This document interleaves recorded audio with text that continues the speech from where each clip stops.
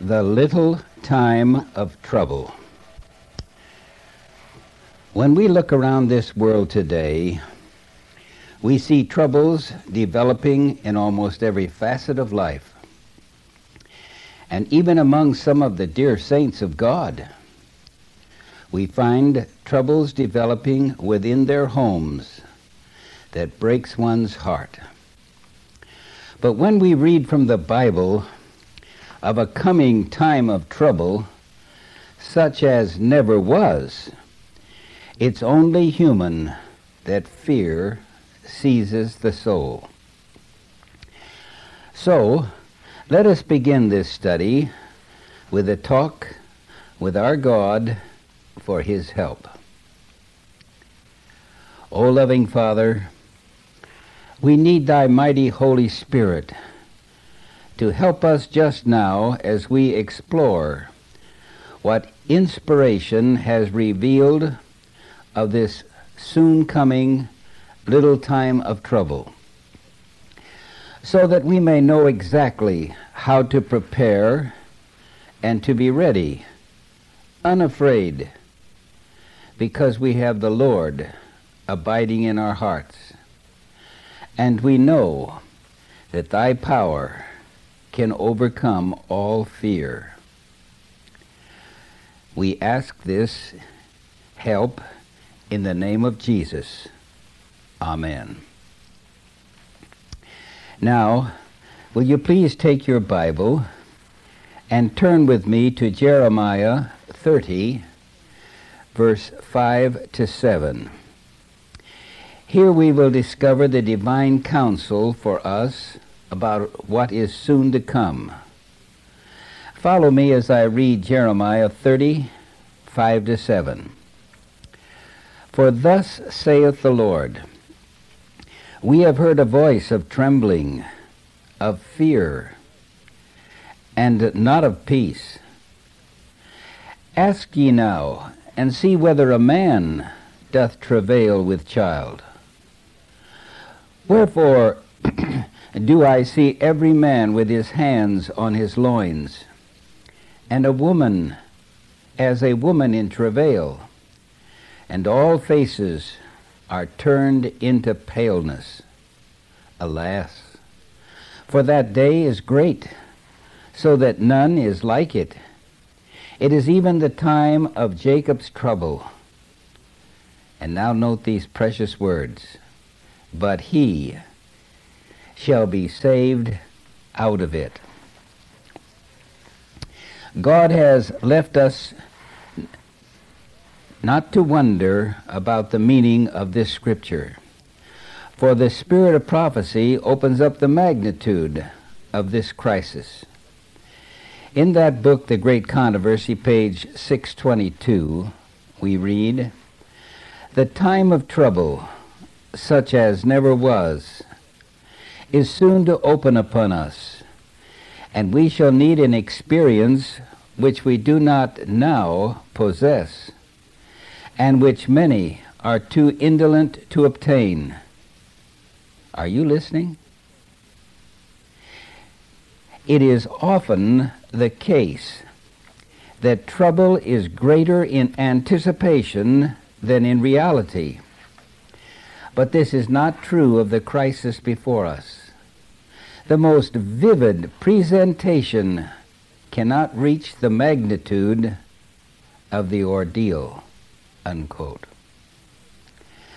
Now, with such a spine-tingling description as portrayed both in the Holy Word of God and the Spirit of prophecy, it is best if we divide the time of trouble into two parts: the little time of trouble and the big time of trouble. In this sermon, we will only discuss what has been revealed that concerns the little time of trouble, and in a following tape, we shall then discuss the big time of trouble. Actually, the big time of trouble immediately follows the little time of trouble. This little time of trouble occurs prior to the close of probation and will be experienced by all the living saints as they become filled with the Holy Spirit of the latter rain and give the loud cry with divine power to all the inhabitants of the earth to make a final decision for or against God. Then probation will close, and immediately the great time of trouble will commence. Note carefully how inspiration explains this. In the book Early Writings, page 33, at the commencement of the time of trouble, we were filled with the Holy Ghost as we went forth and proclaimed the Sabbath more fully. Unquote. There is no question, when the little time of trouble begins, the latter rain falls, the saints are sealed, and the loud cry has started.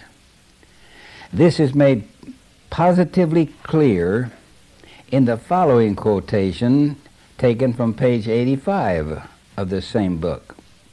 Quote, "The commencement of that time of trouble here mentioned on page 33 does not refer to the time when the plagues shall begin to be poured out, but to a short period just before they are poured out, while Christ is in the sanctuary. At that time, while the work of salvation is closing, trouble will be coming on the earth, and the nations will be angry, yet held in check, so as not to prevent the work of the third angel." End of quote. So, when the national Sunday law is adopted by the United States of America, the papal power at that time will be so in control of the New World Order that it will force all nations to immediately follow the Sunday law in America, making it a universal law. It will be accepted and falsely believed by all nations as the beginning of the great millennium of peace, which will lead the entire world to be converted to God. In the Great Controversy, page 588, I read, "Papists, Protestants, and worldlings will alike accept the form of godliness without the power, and they will see in this union a great movement for the conversion of the world and the ushering in of the long-expected millennium." And believe me, friend, this is not far off. We know what the true results will be, for we have been told in Patriarchs and Prophets, page 104, when the reasoning of philosophy has banished the fears of God's judgment, when religious teachers are pointing forward to a long age of peace and prosperity, and the world are absorbed in their round of business and pleasure, planting and building, feasting and merrymaking, rejecting God's warnings and mocking his messengers, then it is that sudden destruction cometh upon them, and they shall not escape. 1 Thessalonians 5:3. As the people of the world have come to believe that this new world order program will bring a millennium of peace in which everyone will be saved, God will permit calamities to awaken the honest in heart, to see the need to obey God or perish. In Evangelism, page 27, calamities will come, calamities most awful, most unexpected, and these destructions will follow one after another. If there will be a heeding of the warning that God has given, and if churches will repent, returning to their allegiance, then other cities may be spared for a time. But if men who have been deceived continue in the same way in which they have been walking, disregarding the law of God and presenting falsehoods before the people, God allows them to suffer calamity, that their senses may be awakened. Here again, we see a picture of a loving God, as a loving Father who is not willing that any of his children should perish.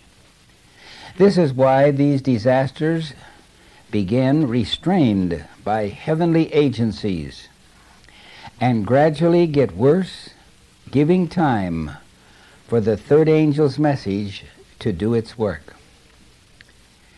In Evangelism, page 704, quote, "Angels are now restraining the winds of strife until the world shall be warned of its coming doom. But a storm is gathering, ready to burst upon the earth. And when God shall bid his angels loose the winds, there will be such a scene of strife as no pen can picture." A moment of respite has been graciously given us of God. Every power lent us of heaven is to be used in doing the work assigned us by the Lord for those who are perishing in ignorance. Isn't that encouraging? It is during this little time of trouble that God is giving a last chance to the world to accept his law. In Maranatha, page 174, "Soon strife among the nations will break out with an intensity that we do not now anticipate. The present is a time of overwhelming interest to all living, rulers and statesmen, men who occupy positions of trust and authority. Thinking men and women of all classes have their attention fixed upon the events taking place around us. They are watching the strange, restless relations that exist among the nations. They observe the intensity that is taking possession of every earthly element. And they realize that something great and decisive is about to take place, that the world is on the verge of a stupendous crisis." End quote.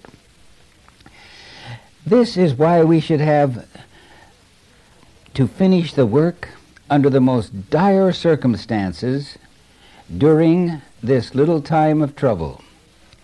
In Early Writings, page 85, quote, "While the work of salvation is closing, trouble will be coming on the earth, and the nations will be angry, yet held in check, so as not to prevent the work of the third angel. At that time, the latter rain, or refreshing from the presence of the Lord, will come to give power to the loud voice of the third angel, and prepare the saints to stand in the period when the 7 last plagues shall be poured out." End quote. Praise God. He has foreseen what is to come and has made the necessary preparations for us to be refreshed by the latter rain and with the power of the mighty angel to give the loud cry. For it will not be long until the climax is reached and Jesus will come. In the book Welfare Ministry, page 136, Satan works through the elements also to garner his harvest of unprepared souls. He has studied the secrets of the laboratories of nature, and he uses all his power to control the elements as far as God allows. While appearing to the children of men as a great physician who can heal all their maladies, he will bring disease and disaster until populous cities are reduced to ruin and desolation.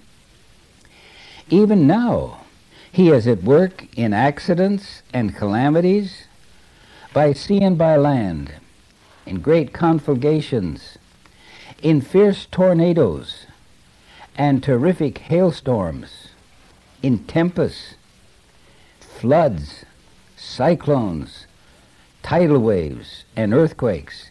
In every place and in 1,000 forms, Satan is exercising his power. He sweeps away the ripening harvest, and famine and distress follow. He imparts to the air a deadly taint, and thousands perish by the pestilence. These visitations are to become more and more frequent and disastrous. Destruction will be upon both man and beast, unquote.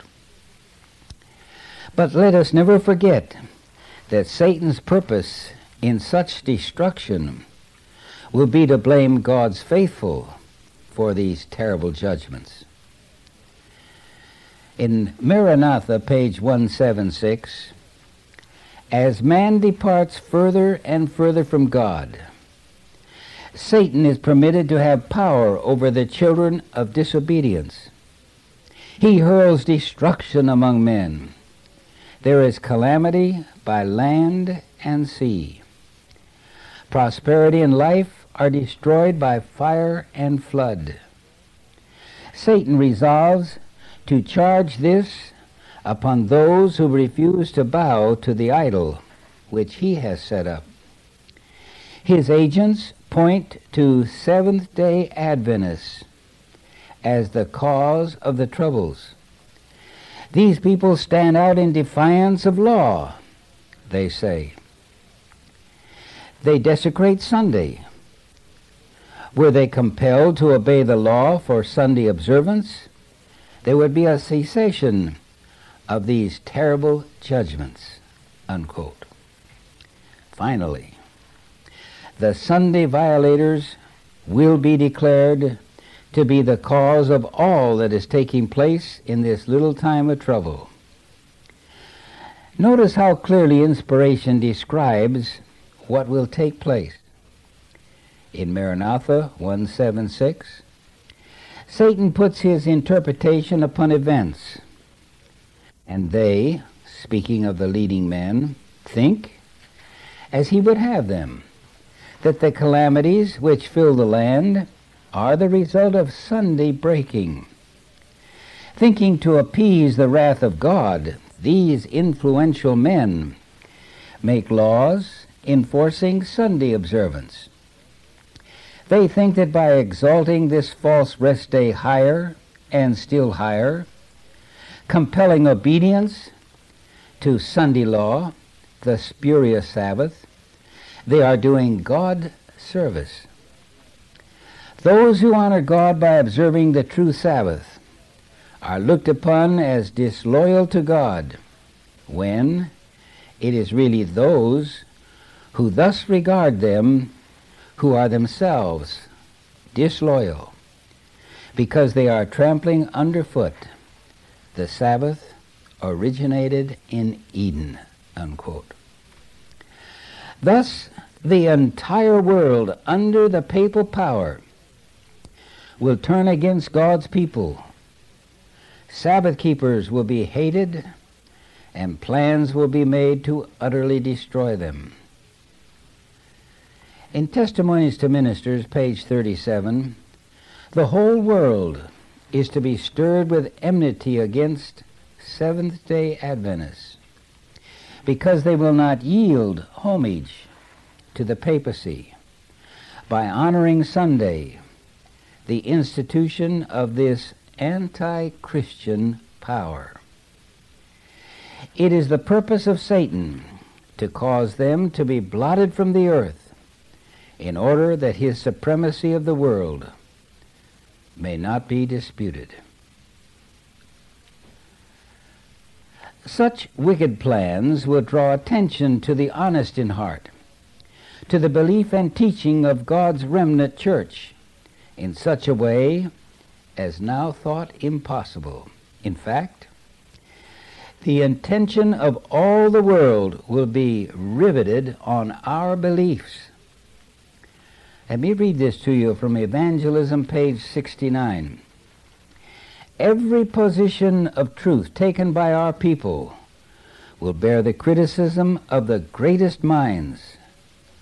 The highest of the world's great men will be brought in contact with truth, and therefore every position we take should be critically examined and tested by the Scriptures. Now we seem to be unnoticed, but this will not always be. Movements are at work to bring us to the front, and if our theories of truth can be picked to pieces by historians of the world's greatest men, it will be done.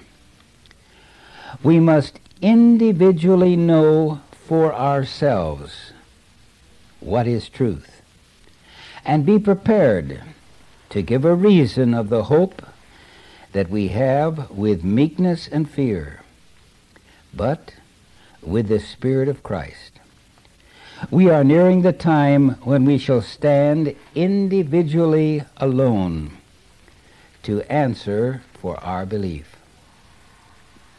But again, I must say, praise God, for the strength of God's remnant will be found in their obedience and knowledge of His Word.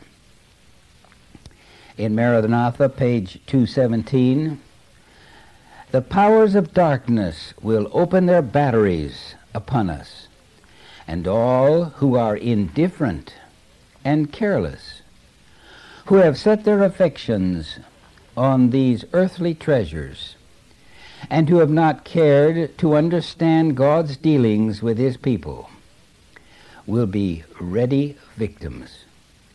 No power but a knowledge of the truth as it is in Jesus will ever make us steadfast.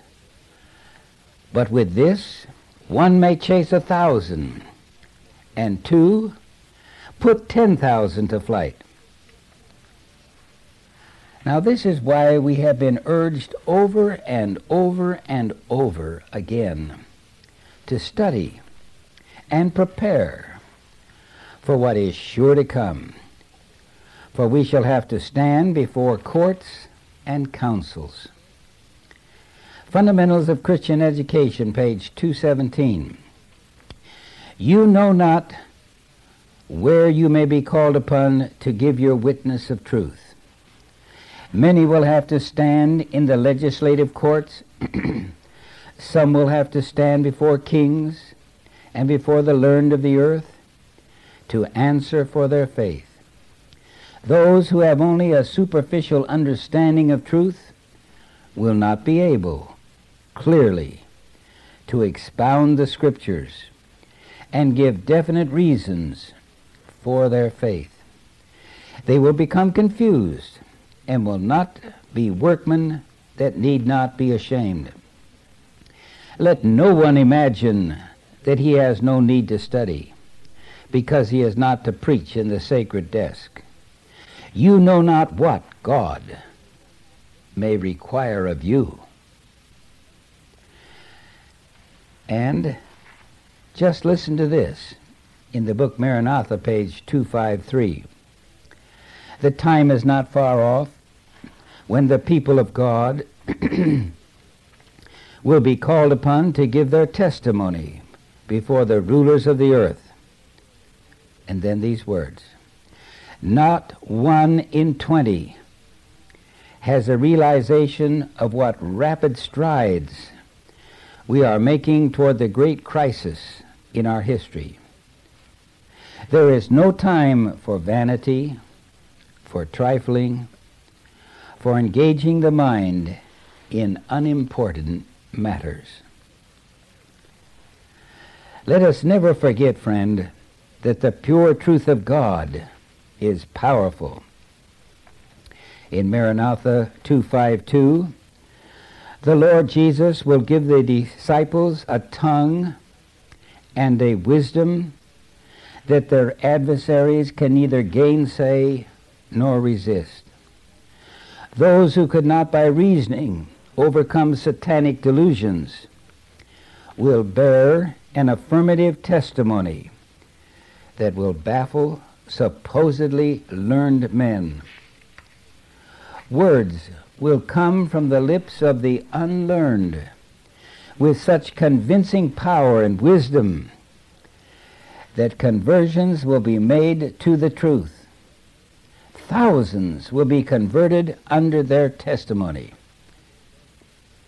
I feel just like saying, praise the Lord. Why? Why should the illiterate man have this power, which the learned man has not?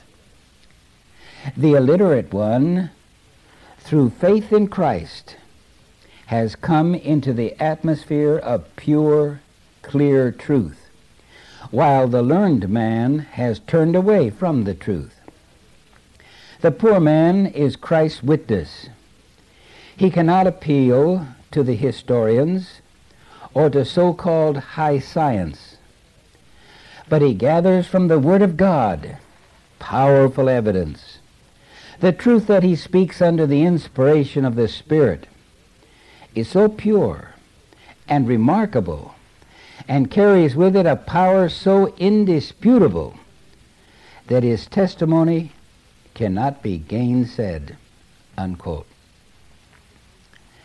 Now in this little time of trouble, God's people are to be persecuted.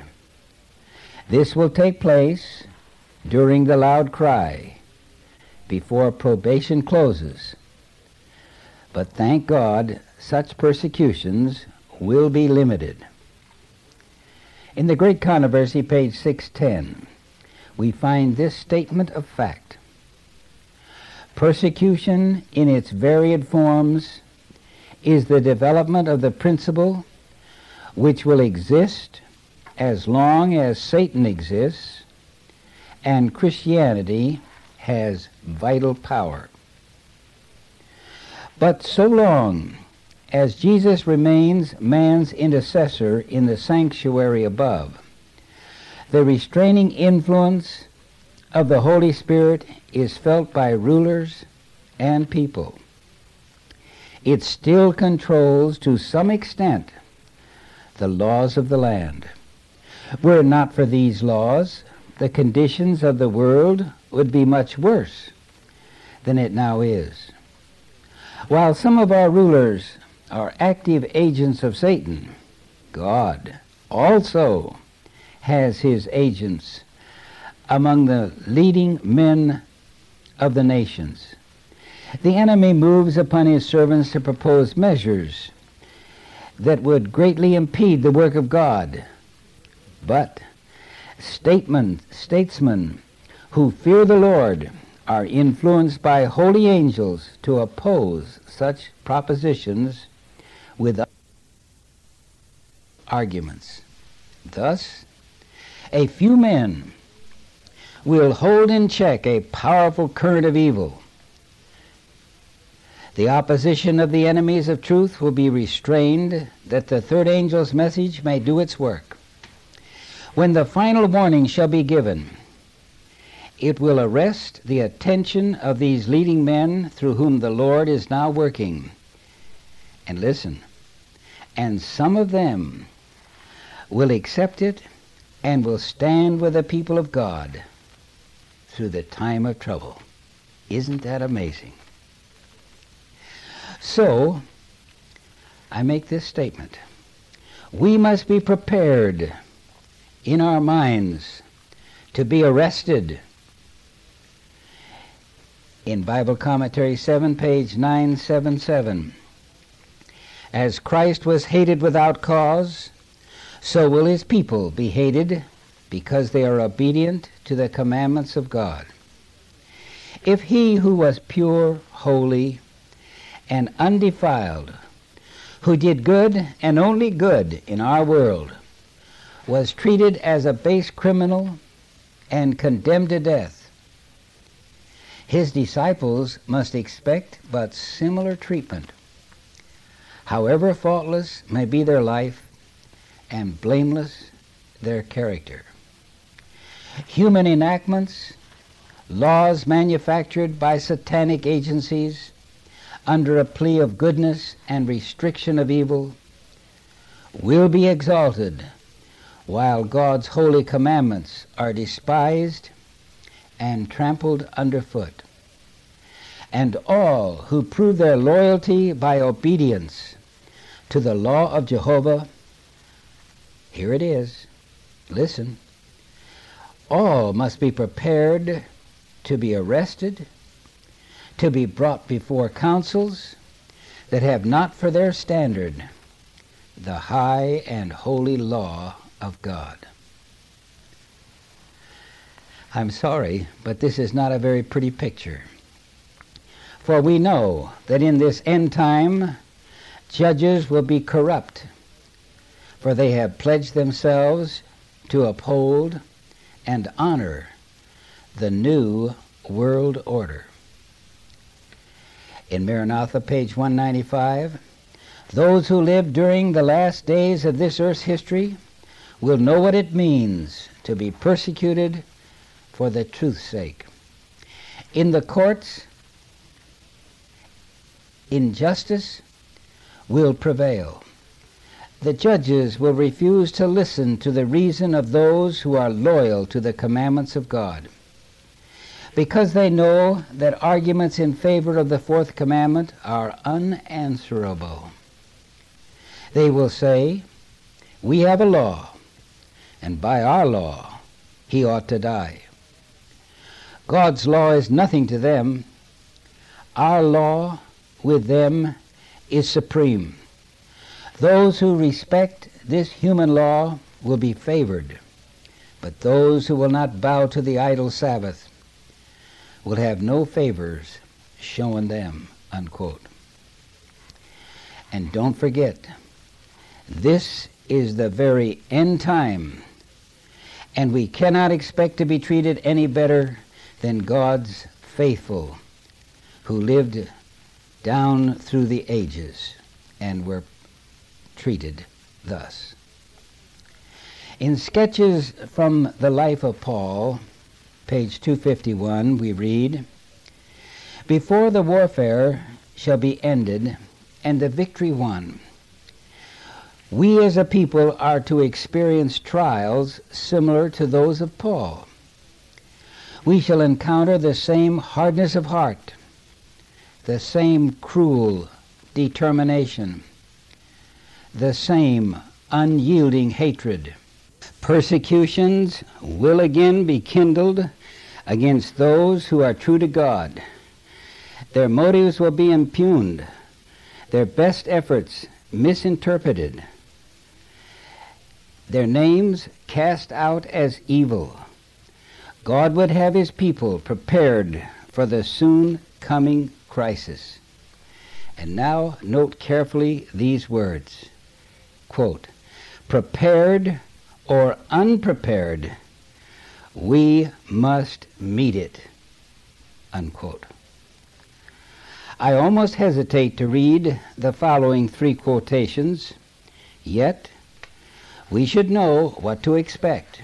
In Testimony 6, page 394, "There will come a time when, because of our advocacy of Bible truth, we shall be treated as traitors."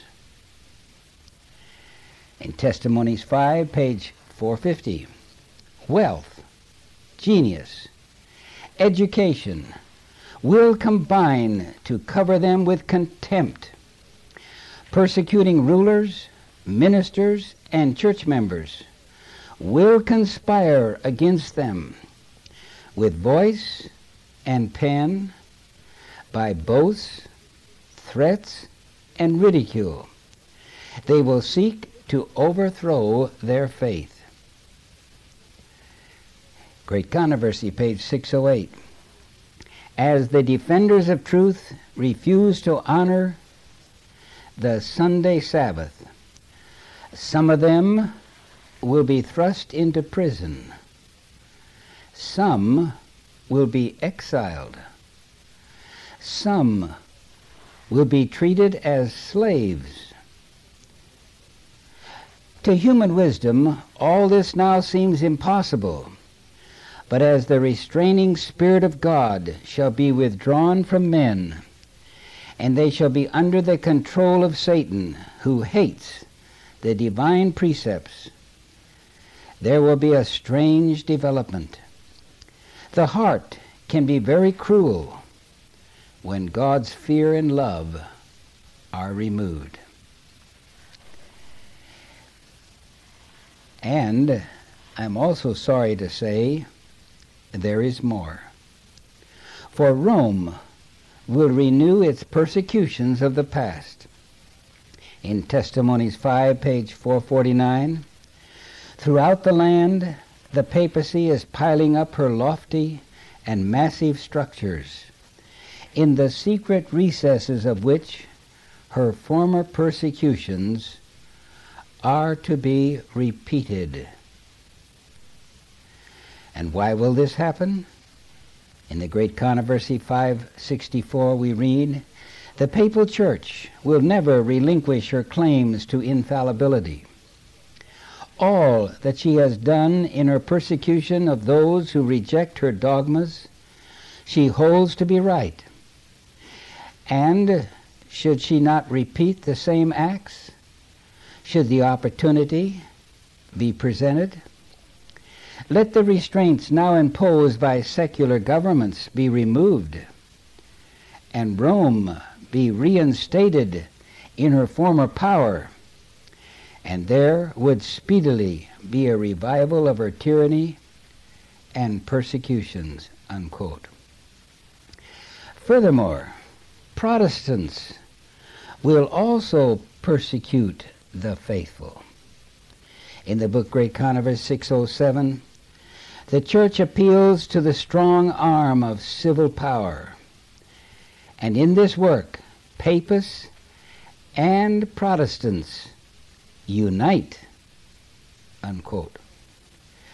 Satan has planned every detail. Listen in as God tells us of his satanic devices as he instructs his angels and his evil men.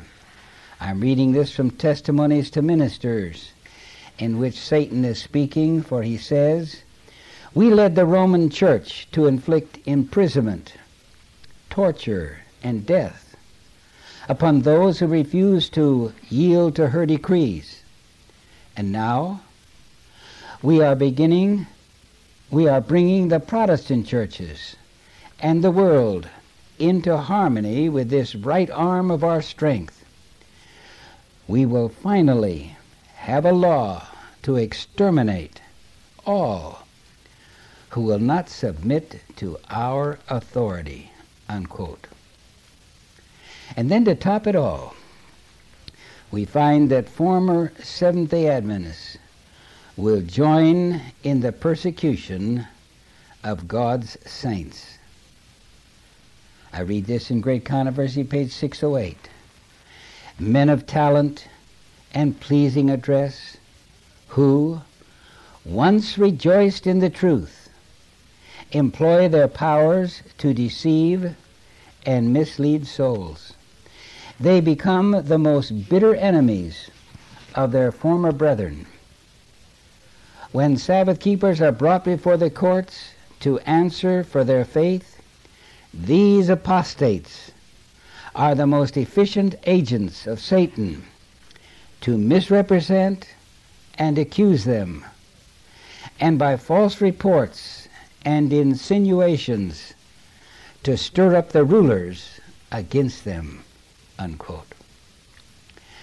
Finally, This new world order will determine to utterly destroy God's faithful, just as Satan attempted in earlier centuries. Quote, "The decree which is to go forth against the people of God will be very similar to that issued by Ahasuerus against the Jews in the time of Esther. Satan instigated the scheme in order to rid the earth of those who preserved the knowledge of the true God. But his plots were defeated by a counterpower that reigns among the children of men. The Protestant world today see in the little company keeping the Sabbath a Mordecai in the gate. His character and conduct, expressing reverence for the law of God, are a constant rebuke to those who have cast off the fear of the Lord and are trampling upon his Sabbath. The unwelcomed intruder must by some means be put out of the way. The same masterful mind that plotted against the faithful in ages past is still seeking to rid the earth of those who fear God and obey his law. Satan will excite indignation against the humble minority who conscientiously refuse to accept popular customs and traditions. Men of position and reputation will join with the lawless and the vile to take counsel against the people of God. Wealth, genius, education will combine to cover them with contempt. Persecuting rulers, ministers, and church members will conspire against them. With voice and pen, by boasts, threats, and ridicule, they will seek to overthrow their faith. By false representations and angry appeals, they will stir up the passions of the people. Not having a "thus saith the Scriptures" to bring against the advocates of the Bible Sabbath, they will resort to oppressive enactments to supply the lack. To secure popularity and patronage, legislators will yield the demand for a Sunday law. Those who fear God cannot accept an institution that violates a precept of the Decalogue. On this battlefield comes the last great conflict of the controversy between truth and error, and we are not left in doubt as to the issue. Now, as in the days of Mordecai, the Lord will vindicate his truth and his people. Unquote.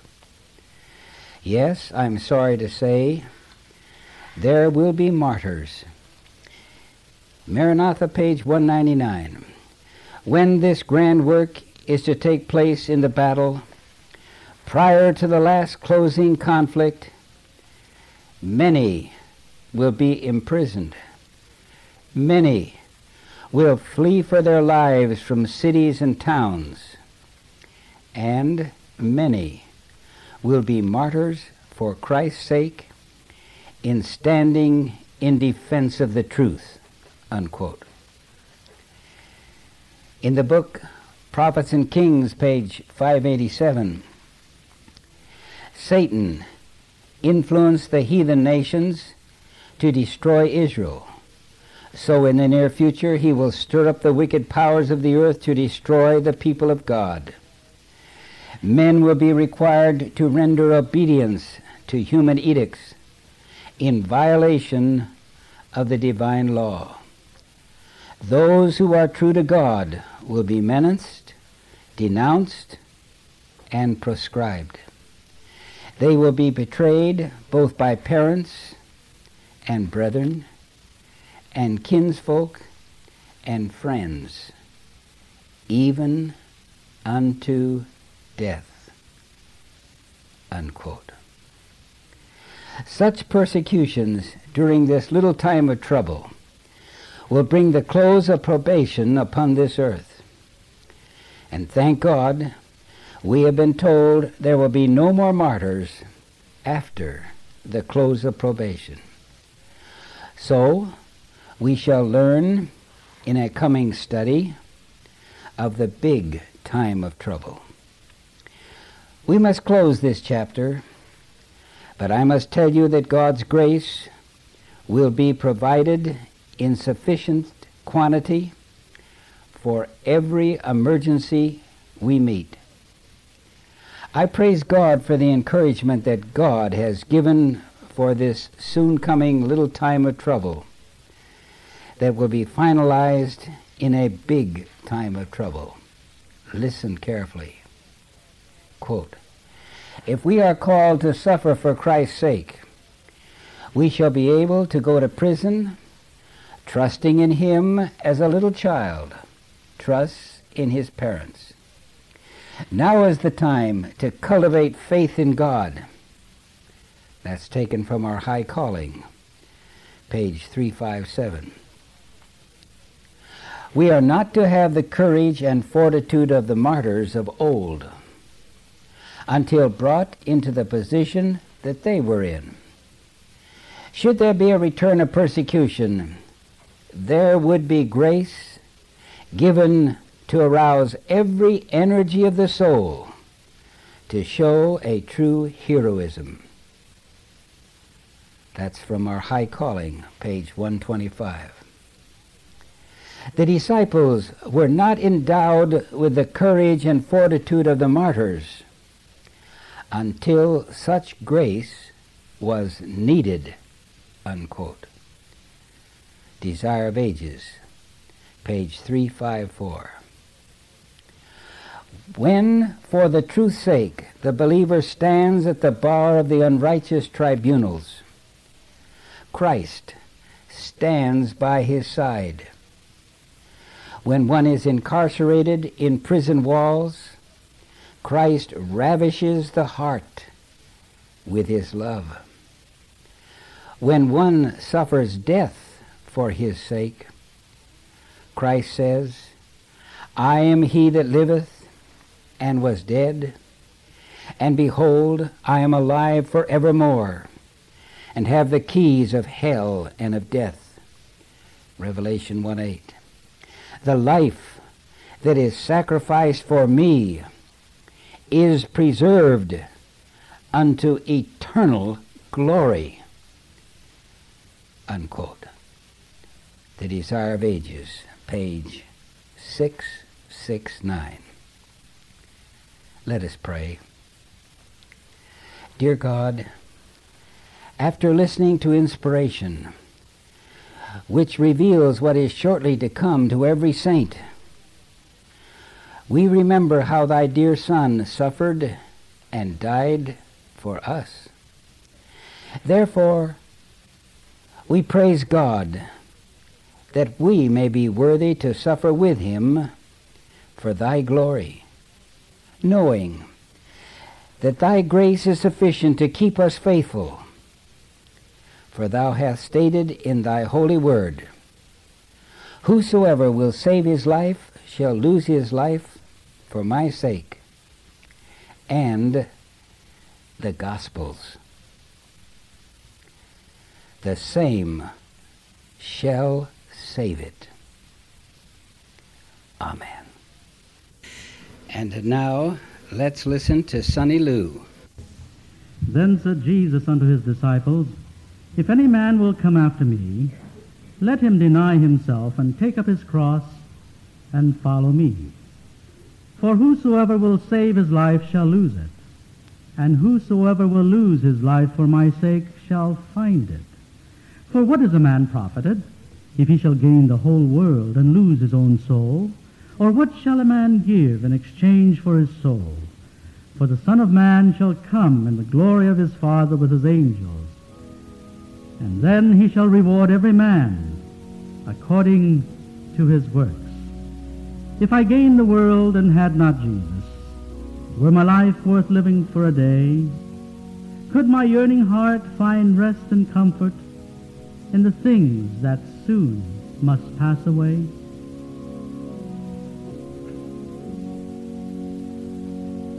If I gained the world but had not Jesus, were my life worth living for a day? Could my yearning heart find rest and comfort in the things that soon must pass away? If I gain the world but had not Jesus, would my gain be worth the lifelong strife? Are all earthly pleasures worth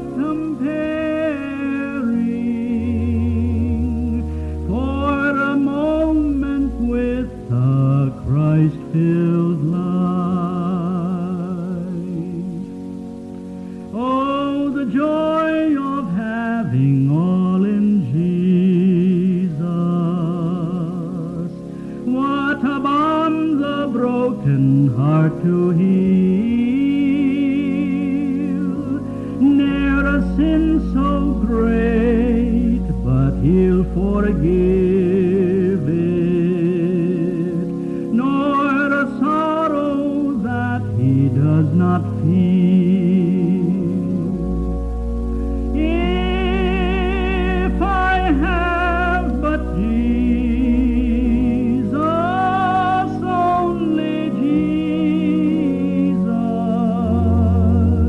nothing else in all the world